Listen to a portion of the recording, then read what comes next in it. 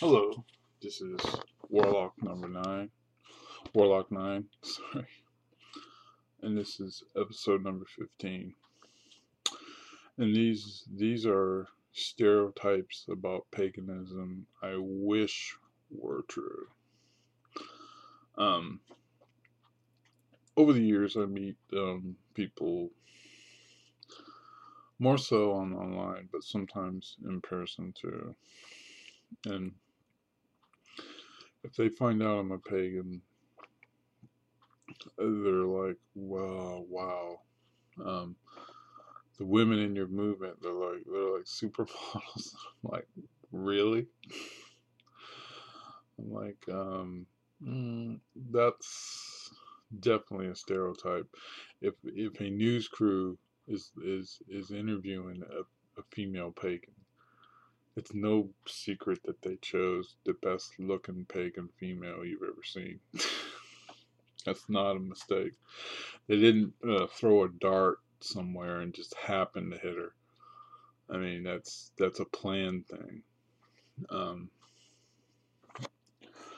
Other stereotypes about paganism is you'll see them interview some really tall guy, has this ultra deep voice that women think are sexy, and he's got like muscles everywhere.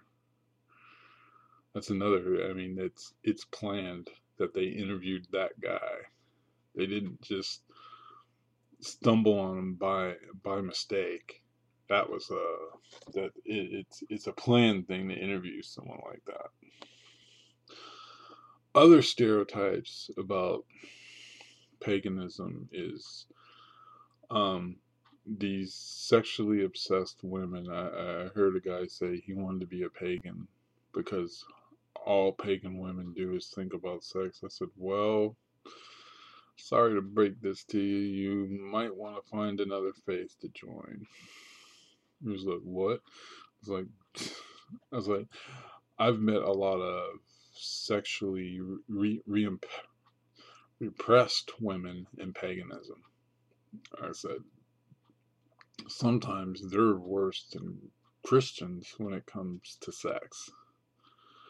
I mean, a lot of these women in this movement, to me, are definitely the opposite of me. And I'm sorry if I offend everyone, but to me, a girl who's like that, she's not a real pagan. Um, I'm sorry, but if you are frigid and you have these like backwards views on sexuality. I mean, it's weird because these women will let other women celebrate it, but if a man does it, then they have a problem with it. And I don't play that, so I'm quick to tell a woman, get the hell out of my face. So I don't want to hear that crap. I mean, um, also you hear paganism real easy going and this and that. And that's another one that's not true. I've never met an ultra easygoing pagan female. I don't think that one exists. I don't think that one exists in women, period, but it don't exist in paganism either. Um, Other stereotypes in paganism. A lot of times people say paganism take up for people who are being discriminated against. Oh, really? You mean all the white males being discriminated in paganism? I don't see any women stepping forward there. So that's another one. That's ultra bullshit when they say that crap. Um, there's so many stereotypes about I know one about pagan.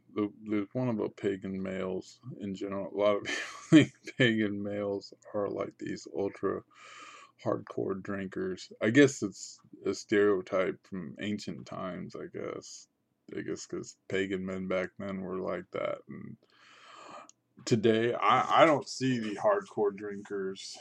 I mean, I understand some men, they have a family, they got a family they gotta protect, they got a family that they need to be responsible for. So I kind of understand that, but that's another one that I think is pretty false.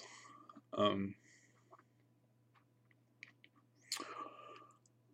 Another one is that paganism, a lot of people in paganism are open minded. I don't find that true. I find that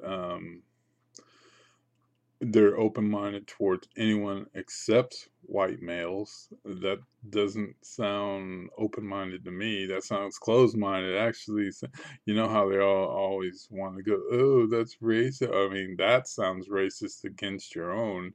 And what that is like the worst kind of racist as far as I'm concerned. So yeah, there's a lot of bogus stereotypes about pagans and paganism, and uh, I don't feel most of them are true. Um, Although sometimes you'll see stereotypes where most pagans are white. Well, most pagans are white. I mean, I've known some pagans of color, but um, the majority of pagans that I've known over the years are white people. Why? It's just the way it went. I can't tell you why it happened that way or why it went that way. And well, I guess the good thing I would say about paganism, most pagans, not all, but most, let their kids discover who they want to be, and I'm no different in that way. My daughter has became a pagan this year, and she decided to become a pagan. I didn't force it on her. Um, when I was married, my ex wanted to force stuff on her, and even at a very young age, and I was very against it.